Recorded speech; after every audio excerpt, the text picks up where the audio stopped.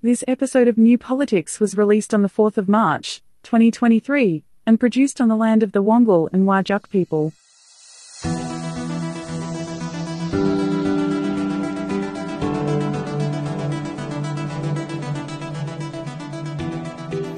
Welcome to New Politics.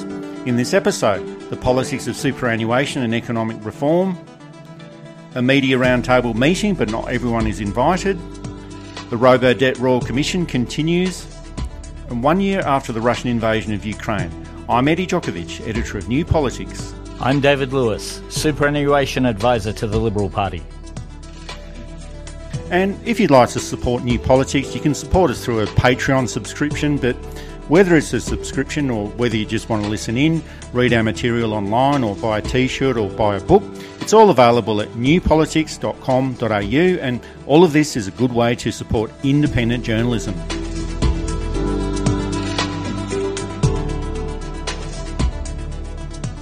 Superannuation is quite a boring topic of conversation at the best of times, but everyone in politics is very excited about it at the moment. The government can see that it can save a substantial amount of money by closing off a loophole and has introduced a higher level of tax for superannuation accounts holding over $3 million. And the opposition can see an opportunity to claim that the Prime Minister has broken an election promise. The changes that Labor is planning to implement won't come into effect until after the next election, but it's only going to affect around 80,000 people or around 0.5% of all superannuation accounts, so it doesn't seem like it's such a big deal. But the Liberal Party wants to make it seem like everyone is going to be affected by this. The world as we know it is going to come to an end, and it's the worst thing that's ever happened in human history. The Liberal Party does have this great skill in being able to magnify these small issues into large-scale calamities, and there have been some comparisons made with the franking credits campaign from 2019 where they made everyone believe that they were going to lose their franking credits, even for those people that didn't own shares. But it's hard to mount these types of scare campaigns when you're in opposition, and the Labor government should probably cut these superannuation benefits even further. Superannuation is complicated, and getting this type of tax reform right is crucial. There's going to be a line in which people who maybe shouldn't be affected will be affected, and where people who maybe should be affected won't be affected. Now, the vast majority of people who are going to be affected are people who can afford it. The top superannuation account in Australia is valued at $544 million. Obviously, that money's been put in there to avoid tax, because you don't want that kind of money tied up to you 65. I don't know whose it is. I don't need to know whose it is. These privacy laws are in for a reason. The point is, though, that to tax the income off that, which would be substantial, would still leave you with an incredibly large amount of money. So to put in a policy that really means that some people might have to rearrange their financial affairs slightly to save on some tax, or to pay a little bit more tax than they're currently paying, isn't that bad a thing. Now, I do worry about the poor innocent who happens to fall on the wrong side of a threshold. But even then, I can hear some of you saying, but if they can afford it, they can afford it, which is fair enough. And the opposition, when they were in government, ran an extremely effective fear campaign, playing on people's ignorance, claiming that they're going to lose all this money because franking credits will be affected. And people who had never bought a share in their life were worried that they were going to lose their franking credits. And there were reports of people turning up to Centrelink asking for their franking credits, which for the people behind the desk must have been an incredibly frustrating experience. But we can see what the Liberal Party leadership is trying to do here, and it seems like they are trying to replicate what they did with their shares franking credits campaign against Labor's election policy back in 2019, and that was an issue that they manipulated effectively and managed to convince a lot of people that they were going to lose out. But I think there's still two major differences here. The Liberal Party is in opposition now, and these sort of campaigns, as I mentioned before, they are less effective from opposition. And what Labor is proposing now, and that's taxing people with $3 million in their superannuation accounts at a higher level, that's actually quite a simple political message to sell. $3 million in your superannuation account, well, to many people, that is a lot of money. Well, it is a lot of money anyway, but most people will never earn $3 million in their entire working lifetime. So I think this is a very easy message to sell. It makes a lot of sense on equity grounds. Generally, this is a good reform and claws back money from people who can easily afford it.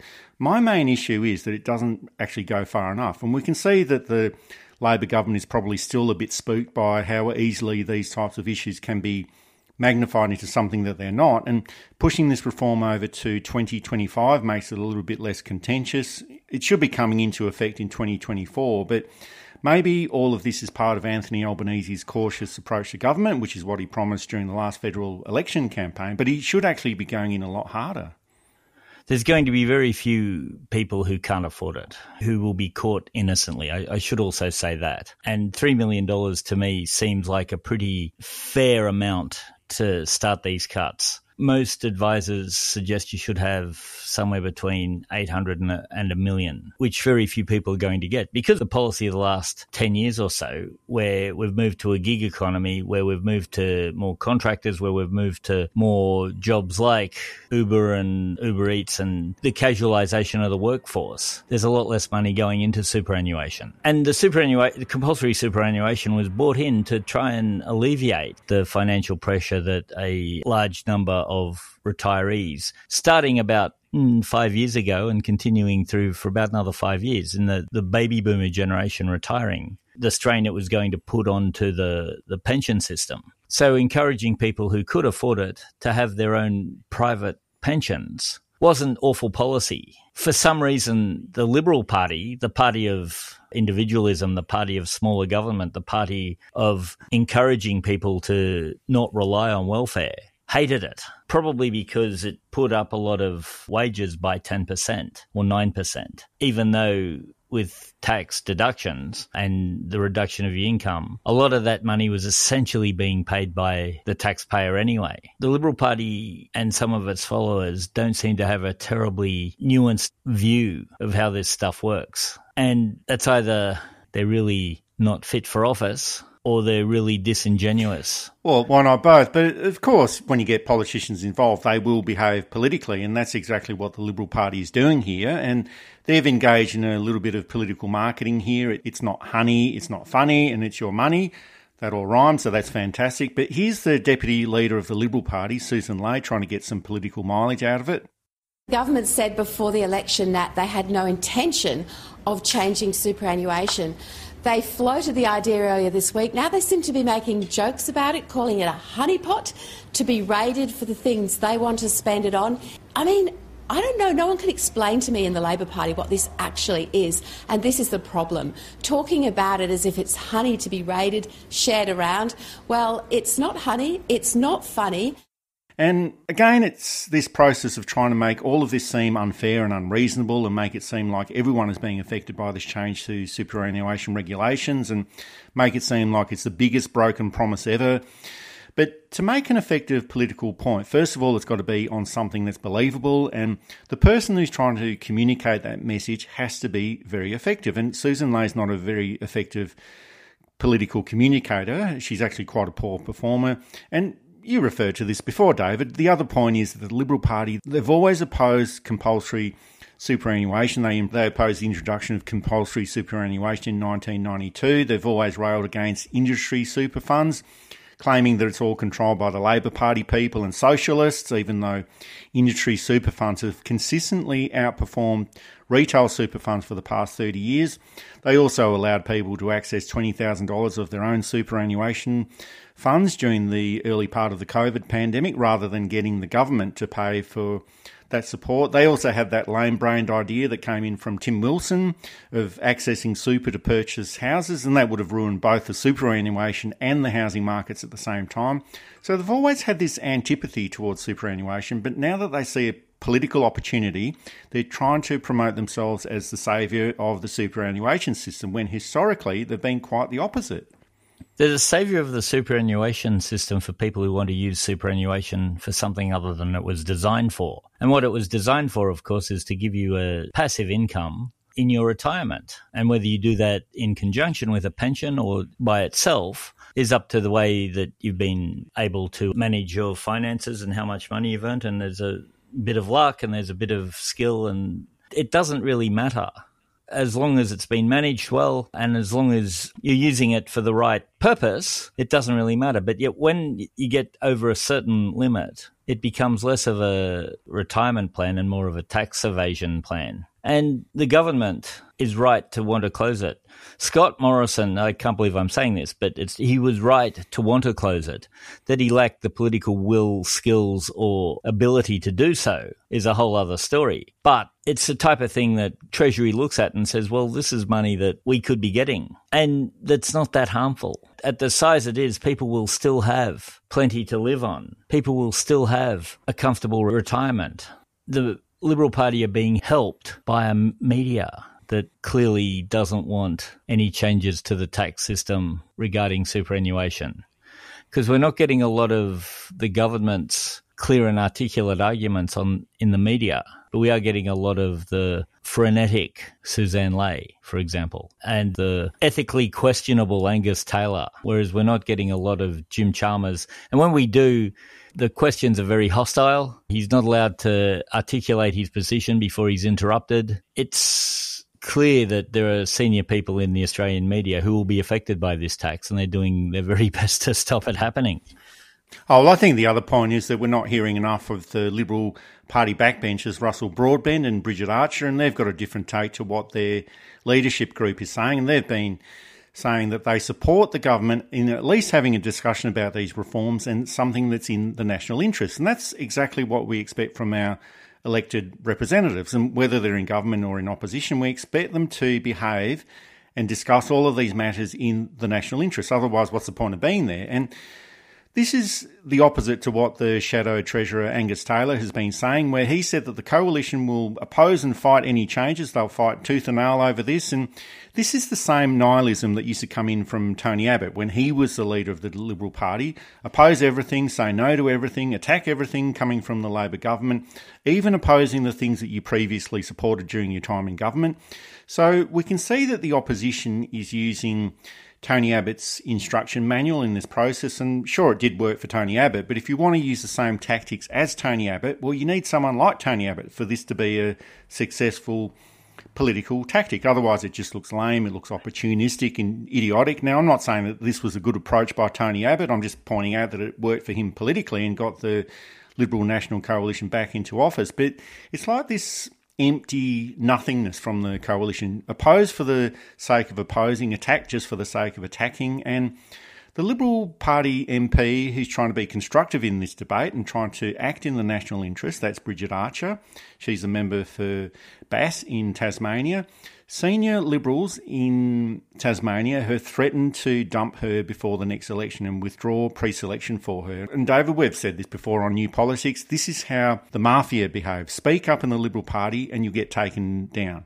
Try to act in the national interest and not in the interest of the Liberal Party. Well, they don't want you to act in the national interest. They want you to act in the interest of the Liberal Party alone. And they just want to keep going down in this downward spiral. And if you keep going down too far, you're just never going to get back up again.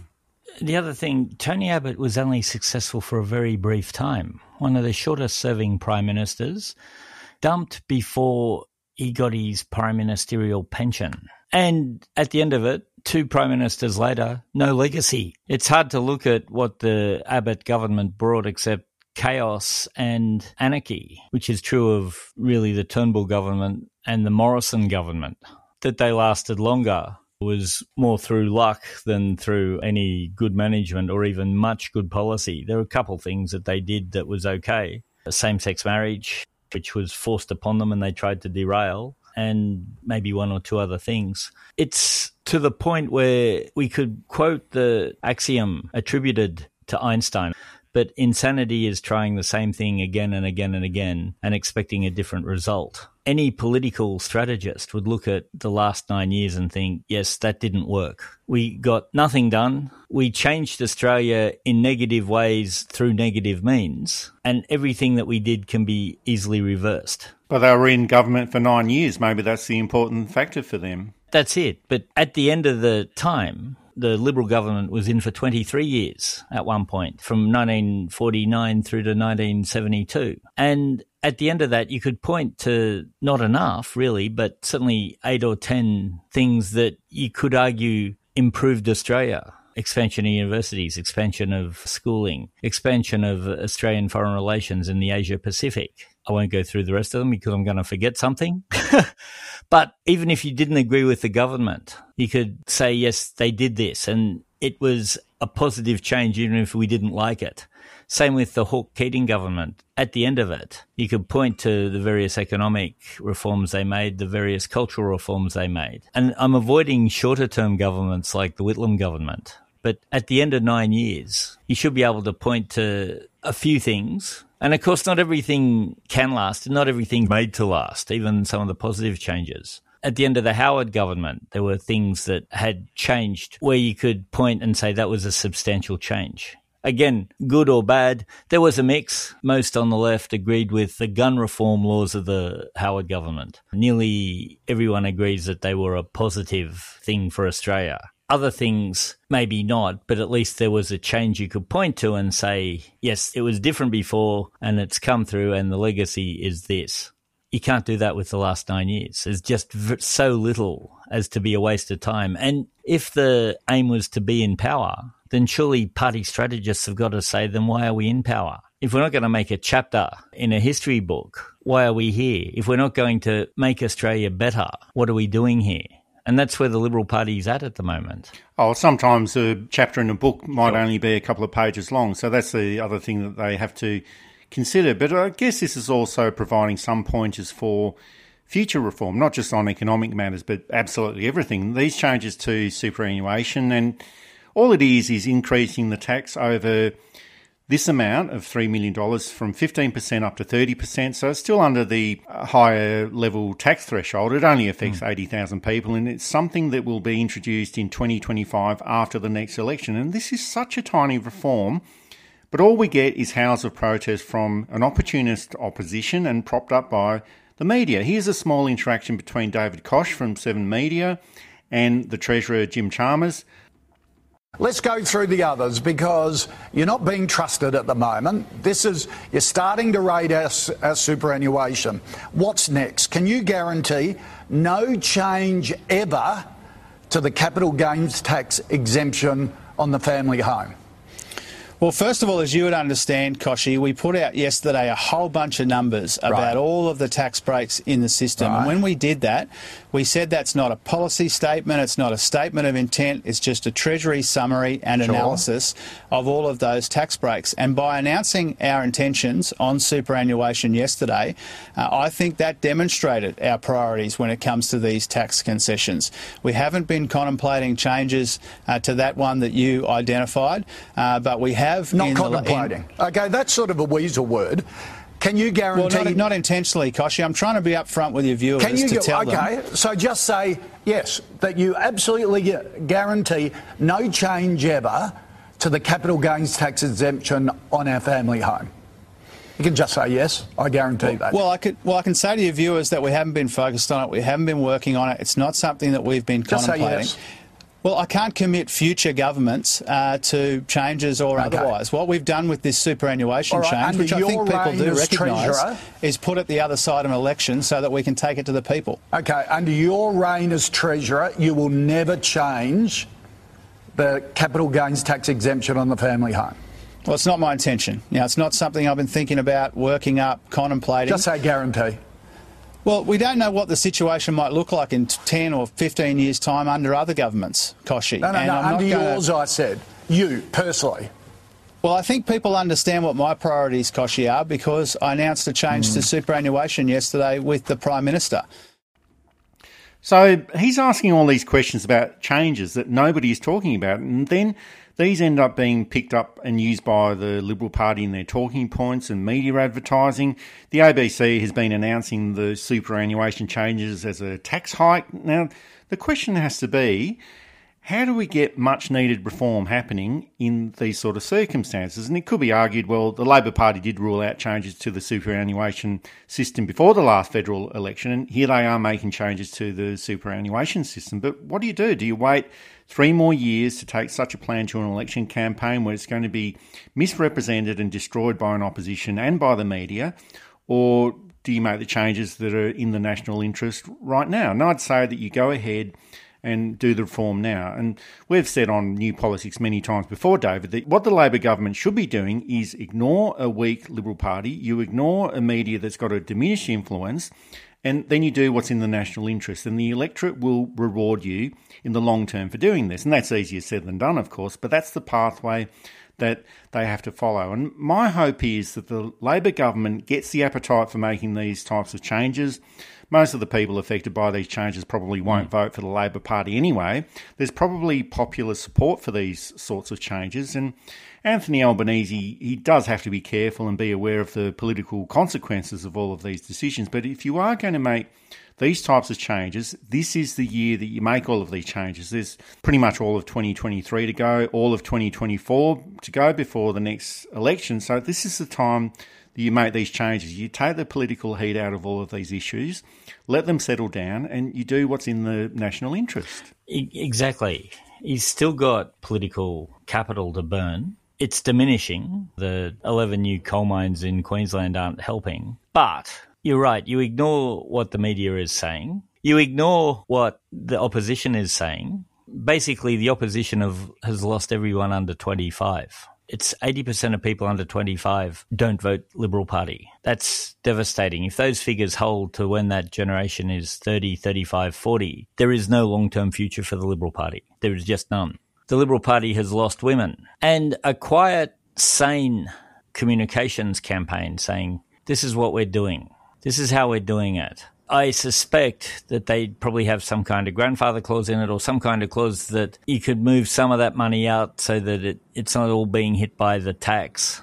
They could bring that in if it was that big a deal. But for 0.5% of superannuation accounts, and probably there would be Labor voters in there, but most of them would be okay with paying the tax. So there's not a vote in it for them that they haven't already got. And there's a chance for votes outside as people say, hey, they're closing inefficient tax loopholes. Before we say that it passed the pub test, I'm not sure that the term inefficient tax loophole has ever been said in any pub anywhere.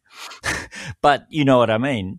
People saying this is good policy, and then you spend that money wisely on infrastructure or education or health or the stuff that the voters continually say they want, rather than silly defence contracts and mining subsidies and stuff. They're on a long-term winner. I'm guessing that there's a sense in which the party is still suffering the trauma of the last 9 years where they were just hammered pillory to post from one non-scandal to the next, and they still feel that they have to manage the media in that way. But they really haven't had to manage the media in that way since at least 2007. You're listening to New Politics. You can subscribe to us on Apple or Google Podcasts, listen through Spotify, YouTube, SoundCloud and Amazon Music, or you can find us at newpolitics.com.au. And you can now support New Politics through Patreon.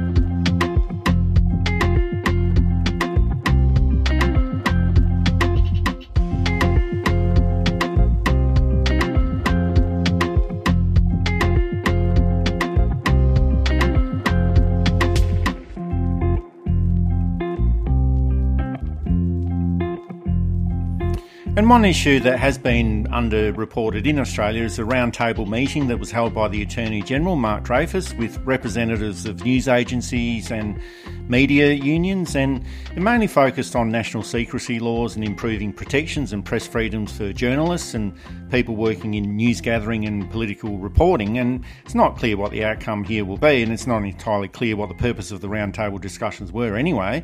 But the meeting was held with representatives from News Corporation, 7 West Media, 9 Media, the usual suspects, and of course we do have to support reforms that will lead to greater press freedom and protections for journalists. But These are important issues, but they are not the biggest issues. It's difficult to talk about press freedoms when Julian Assange is still languishing in a British jail, and that's coming up to 4 years, or the fact that Australia's got the least diverse media landscape in the Western world. These are the bigger issues that keep being overlooked, and it would be better to focus on media ownership laws and creating a stronger and enforceable code of conduct for the media. It's interesting that no independent was there, and I don't mean us necessarily, would have been nice, but in all seriousness, where was Crikey? Saturday Paper, yep, the Monthly, those guys, the larger independents could have helped. You know, it'd be great to have us or Independent Australia or the AIMN or Kangaroo Court, True Crime Weekly. Well, we weren't invited to the media roundtable discussion. We should have been. We've got a lot of ideas about media reform, but with some notable exceptions. I think that journalism and political reporting in Australia is quite mediocre. And some of these reforms that we've been suggesting would make the industry a lot more professional and more worthwhile, and at least it would make it a little bit more interesting. I've said it before, a cap on media ownership, 10% of the industry, that's the most you can own. A revolving press council. You get 2 elections, maybe 3 elections, and then you're out and someone else is brought in. And so they'd have to do succession management for that. But having journalists who've known politicians for 25 and 30 years is a big problem. Perhaps editors will start thinking, well, maybe we don't put journalist X with Minister Y. We bring in somebody else so there's that at least perception of non-bias. So I think at this meeting it seemed to be more about the government appearing to be the friend of the media, and I don't think anyone in the media is going to argue about improving press freedoms and offering more protections to journalists, but I'd be more interested in talking to the media about truth in journalism laws and regulation, because truth in journalism in Australia seems to be an optional extra applied whenever the mainstream media feels like it. The social media bargaining code, that's also one area that needs to be looked at because that has solidified media concentration rather than improving diversity. There's also the Australian Press Council, that's close to useless or worse than useless, and that needs some serious reform. But media ownership is still a problem. We've got at least one media owner who's not a fit and proper person to hold a media licence, and if that can't be reformed, well, maybe a stricter and enforceable code of conduct for the media and for journalists. And I guess the question there is, well, who decides the standards, how is it enforced, and who enforces it? Again, self-regulation doesn't work. Even in the most honest and brutally fair self-regulation, it doesn't work because it can be derailed anywhere. Having completely independent press council for complaints made up of a couple of representative journalists, sure, you need someone in the industry because sometimes things look wrong from the outside, but they're actually the right thing to do. Or at least the bad behaviour can be explained, which might mitigate some consequences. You need people who consume the media, who aren't involved in the industry at all. You do need people who can understand and interpret the law.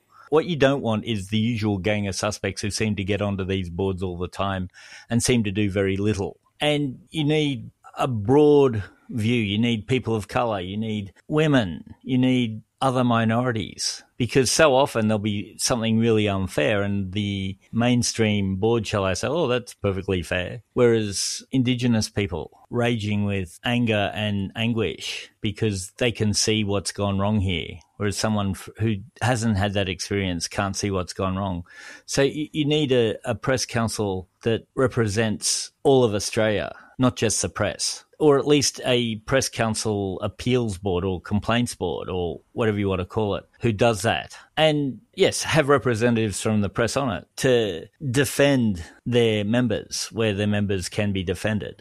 Absolutely. You know, you don't want these things to be witch hunts. You don't want the press to undermine it because it's not fair. But you do need people who are affected by the press, who aren't necessarily members of the press. And last week we discussed whether Rupert Murdoch is a fit and proper person to hold a media licence in Australia, and no surprise, we decided that he's not. And in the United States, Rupert Murdoch has testified in a defamation case that he acknowledged that Fox News endorsed that stolen election narrative in 2020, even though Murdoch and other news executives believed that Joe Biden had actually won the election and the results were not in doubt. So despite all the lies and garbage that was presented on Fox News during that time, and this incited a lot of Republican and Trump supporters at the time and eventually resulted in the riots at the Capitol Hill in January 2021, Rupert Murdoch knew that it was all a lie, watched it all happening and didn't do anything to stop it. And it's not like Rupert Murdoch is a nobody or an innocent bystander. He's the head of the most powerful news corporation in the world, and he could have put a stop to all of this, but he didn't. And of course, Australia is a long, long way from the United States, and this defamation case won't be fully heard until April this year, but it's more evidence against a person who shouldn't be in charge of a media organisation, and this should have some ramifications for his role in the Australia media landscape. One of the mistakes of the Hawke Keating government was to allow Murdoch to continue to own papers in Australia. That government owed him nothing, and the good press they got really wasn't worth it. They'd have got the good press from other media organisations anyway. And in fact, the government really should just fund the ABC and let it go. Now, yes, it's a private company and can have whatever opinions it likes, and that's fine. But in a market such as Australia, there's a bit more to it than that. We're not getting a lot of diverse commentary. And the thing that Australians don't seem to understand, or Australian media people don't understand, is that I can click on anywhere in the world just about and find better press. The American press has been tainted by Murdoch, but you still have very good papers such as the New York Times, the Washington Post, the Los Angeles Times. You still have very good news services that give a fairly unbiased view. Often. Yeah, you've got Fox News and all of that, but you can still find very good journalism. Same in England. Again, Murdoch's done his best to get all of England. If you go to somewhere like New Zealand, where there is no Murdoch, Canada, they're trying to radicalise the right there, but it's not really working because they have truth in journalism laws. The radical right in Canada is even more pathetic than it is here, where it gets a bit of mainstream support. European news, again, much better than what you get here on the whole. Again, I don't want to disparage the journalists who do very good work consistently here. There are a few, but unfortunately they're in the minority. And if we could reform the system in such a way that these voices are heard more and that more voices like this are heard, it would be the best for everybody, including themselves. I think journalism is down in the bottom 10 of most trusted professions, ranking somewhere below used car salesmen. And David, you and I are trying to get it into the top 10. That's what we're all about. And exactly. And we do this by trying to tell the truth as we see it, using facts. And it's not that hard. So I guess we'll just have to wait and see what the next steps are for media reform, and we could be waiting for some time to come. And of course there have been those calls for a Royal Commission, and probably more effective reforms at this stage could be made through legislation, and that would certainly be quicker than a Royal Commission. But one other interesting issue is that although this roundtable discussion involved the media, it didn't actually involve the Minister for Communications, Michelle Rowland. And it's 9 months into this parliamentary term, and we haven't actually heard very much at all from the Minister. And there was that issue about a donation received on the eve of the last election, and she has recently talked about reforming Australia Post, but that's about it. We haven't heard very much at all. And sometimes there is a lot of work that goes on behind the scenes and we don't hear about it, and the government banks up all of these decisions or announcements until it finds the best time to make the announcement. But I'm getting a sense that something in media reform needs to be announced soon, or it needs to start happening soon. Otherwise, it's just going to be too late. As I said, her position's untenable. It may be that she wasn't there because she just isn't credible enough as a minister. And I don't like saying this. I didn't like saying it for the last 9 years either. But when you take a payment from an industry that you're supposed to be making judgments on, again, no matter how honest and full of integrity you are, you've lost it. She needs to be taken out of the ministry and someone else brought in. It's a terrible shame, but that's the way it is. And we can't have more substandard ministers. We can't have ministers working on behalf of themselves, not the country. It's the type of thing that you can come back from, but that she wasn't there, I think, said a lot. I think that the government knows that she's not a viable minister anymore. Of course, if I was Prime Minister, I'd have had the Minister for Communications there listening, learning, and looking at the best reforms possible. That wasn't there either suggests, and it could be all of these things, that they didn't take it very seriously, and two, that the minister lacks the credibility to be able to show up with any authority.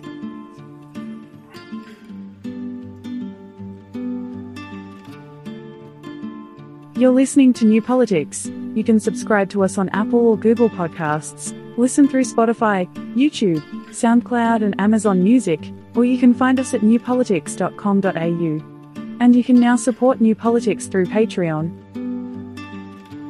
Lying around waiting to die, never did quite satisfy. A siren song, sugar tongue, so easily undone. Clever enough to know the score. Beg you to stop, you say what for? My dark angel, won't you drag those nails across my soul?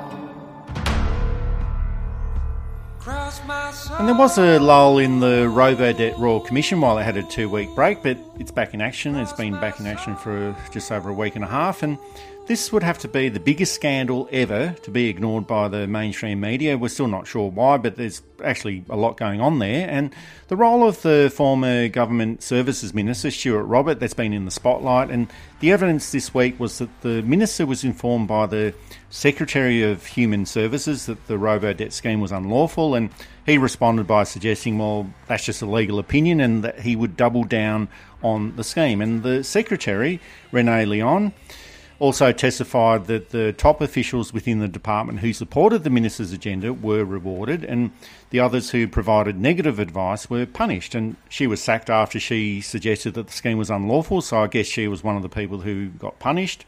Stuart Robert has also appeared at the Commission, and his behaviour was very similar to the behaviour of the former Prime Minister, Scott Morrison. But you're saying they were the departmental figures, but you knew they couldn't be right. I had a massive personal misgiving, yes, but I'm still a Cabinet Minister. Yeah, but it doesn't compel you to say things that you don't believe to be true, surely. It's one thing to stick to the policy and say this is how we do it and we're confident in the program, but to actually give statistics which you couldn't have believed to be accurate is another thing, isn't it? They were the numbers from the department based on the working approach to how the program was being run. They were the accepted figures by government to use. And as a dutiful Cabinet Minister, ma'am, that's what we do. Misrepresent things to the Australian public? I wouldn't respectfully put it that way. It was dismissive, arrogant, obfuscating, but it's quite obvious that there was a push-through agenda on Robodebt from Stuart Robert and from the Liberal National Government. Didn't matter if the scheme was immoral, unethical or legal. The government at the time was going to push through with it, and this is where the problem lies. You know, sometimes governments do need to be saved from themselves, and sometimes it's the public that needs to be protected from the actions of the government as well.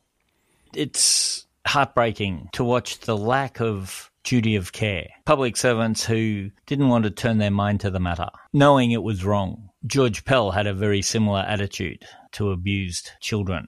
But people who in positions of power who are standing aside. So in the words of Edmund Burke, all evil needs is for good people to do nothing. And we see a lot of people who would tell you that they are good people doing nothing. Meanwhile, people are committing suicide. Again, there is a question as to how many, but there's been enough testimony in the Royal Commission that it's been too many. One, of course, is too many, but it's been more than that. The upper numbers suggest 2,000. The lack of care, the arrogance, the smug sense of entitlement, the pure entitlement of we will do this and we will get away with it. Who cares if it's the right thing or not? It was just heartbreaking.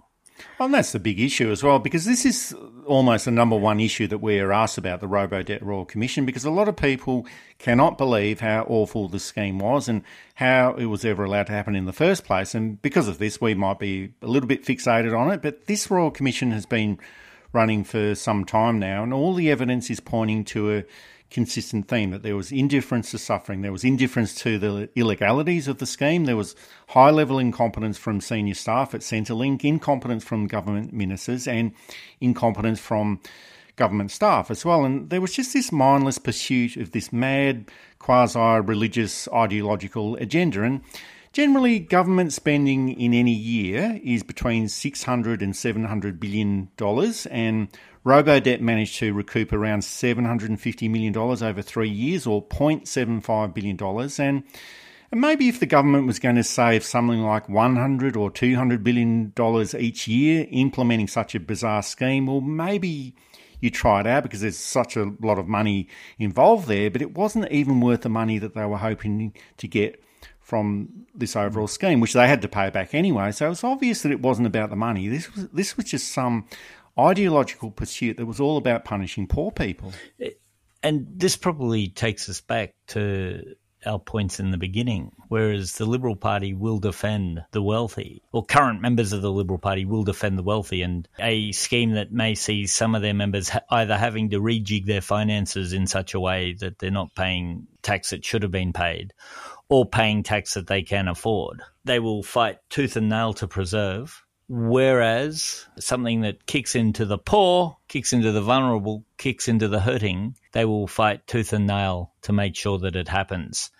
And it's not as if, too, it was, we're not sure if the legality of this is okay. We can try it and see what the High Court says. Every single piece of advice they got said this is illegal and will not stand up in court. At that point, you think, okay, this is bad policy. What do we do? How can we get this money back? And in fact, what nobody seemed to ask is, what is the number of people who have actually rorted the system? And that was a whole lot less, the order of 95 or 98% less than was accused. And yes, of course, the money's being paid back, but it should never have been paid in the first place. And it's the Labor government whose budget will be affected on this. And one wonders, was this the whole point, to give Labor a bomb of $1 billion or so that they then can't use for their own? And you'd think, surely, they're not that smart, but they're pretty cunning. And I'm wondering if they thought, yep, we'll have to pay this back, but it'll be the other side, and then we can make political capital out of that.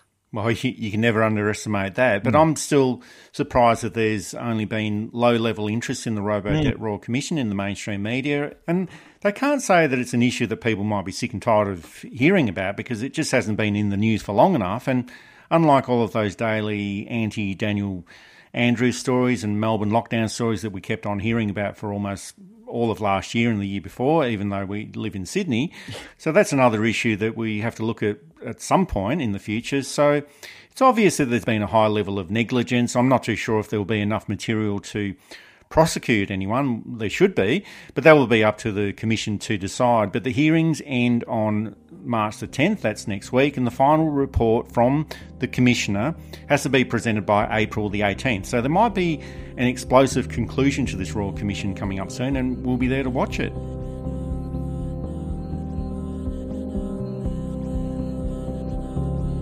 You're listening to New Politics. You can subscribe to us on Apple or Google Podcasts, listen through Spotify, YouTube, SoundCloud and Amazon Music, or you can find us at newpolitics.com.au. And you can now support New Politics through Patreon.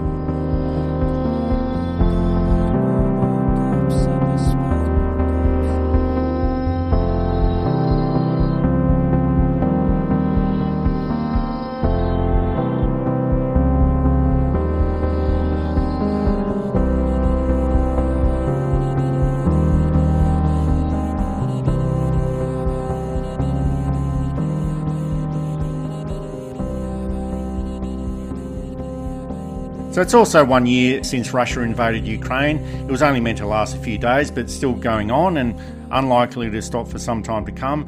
Now, it's said that war is an extension of politics by another means, so it's probably going to continue until both sides are exhausted by the whole process and realise that there's no point in going on, and that's how most wars end. But 1 year on, Russia is still the big loser in all of this, and it's got similarities with other wars that they've been involved with. Afghanistan, where that was only meant to last for a couple of months but ended up going on for 10 years before they had to retreat. There's also that internal war in Chechnya, two wars that lasted over 12 years and they were just meant to last a couple of weeks. So the power of the Russian military might have been overplayed. It does have a massive army, but its competence and effectiveness have also been called into question. But this is primarily about the reworking of European geopolitics by Vladimir Putin. Hasn't paid off so far. But the bigger issue is that so many people have died. The Numbers range from 100,000 to 300,000 people, and that includes military personnel and civilians on both sides. There's also many other people that have been wounded and displaced, around 6 million displaced people in total. And as with most wars, it's not the political leaders that are paying the price of this, it's the civilians and soldiers that get caught up in all of this. It's a tragedy. It's brought up some really interesting alliances. Deeply patriotic Americans supporting Vladimir Putin, and Australians too. Every now and then we get emails from people telling us how Putin is doing the right thing and that Ukraine's just a hotbed of Nazi sympathizers. Now, Ukraine does have military units who identify politically as Nazis, but how pervasive this is throughout all of Ukraine is certainly less certain. And for all of Zelensky's faults, he was less popular than Scott Morrison before the war. He certainly has risen to the occasion of being a wartime leader. I guess in that way he could be compared slightly to Winston Churchill, who was a joke till World War II started and then became, of course, considered one of Britain's greatest prime ministers. And I know in Australia we tend not to like him because of Singapore, but I'm talking about what the British people themselves feel about him. It's hard to know what's going on in the war because the full propaganda wings of both sides have swung into great effect. So for every Ukrainian victory, there seems to be a Russian one. And Ukraine's either just about to fall or Russia's just about to retreat the whole time. And working through this is difficult to see what the truth is. And I think that would be true if you were on the ground there too. And I think, too, Russia went in hoping for a quick victory. And I suspect even a muted victory of just getting back those two disputed areas that have Russian majorities in them. But they've found themselves dug in too deep. I think it's fair to say that the Ukrainian people are very motivated and very committed to not being taken over by Russia. And there's a long, long history going back hundreds of years of tension between Ukraine and Russia that really only settled during the period of the USSR, but it simmered under the surface there. It's hard to see how either country can get out without either a decisive victory either way. And Ukraine's army is probably too small to get a decisive victory, and Russia's army seems to be in too much disarray to get a decisive victory. Or some kind of figure like Jimmy Carter. It won't be Jimmy Carter, he's just gone into a hospice and is probably not long for this world. Barack Obama would have the capability and the intelligence to do it, but he doesn't get on with Vladimir Putin at all. So he wouldn't be the unifying figure that he so often can be. I can't think of anyone offhand who would be able to go in and negotiate a peace settlement that both would be happy with. Well, Australia has supplied $655 million in support so far, including military hardware, and this support is likely to continue for some time. There's ongoing support from many other countries, but the bulk of the support is coming in from the US government, and that's $44 billion, and Britain is next on that list with $5 billion worth of support. So you could say that this is a proxy war for the US government against Russia. China has offered to act in the role of peacemaker and has provided a 12-point political settlement, and Ukrainian President Volodymyr Zelensky, he said that he's open for discussion on some of these points, but I'd say that the US government probably would rather see the war continue instead of China coming in to resolve these issues. But there's a whole lot of geopolitics involved here, but unfortunately for the people of Ukraine, this war might be continuing for a little while longer. I can't see an end to it over the next 12 months. Again, I'm not on the ground there, and the messaging, to use that horrid term, is not clear either way. It's not going to end in the near future, I don't think. And that's a great tragedy for both Ukrainians and Russians all over the world. That's it for this episode of New Politics. Thanks for listening in. And if you'd like to support our style of journalism and commentary, please make a donation at our website at newpolitics.com.au. We don't beg, plead, beseech or gaslight you about journalism coming to an end. We just keep it very simple. If you like what we do, please send some support our way. It keeps our commitment to independent journalism ticking along. I'm Eddie Djokovic. Thanks for listening in, and it's goodbye to our listeners. I'm David Lewis. We'll see you next time.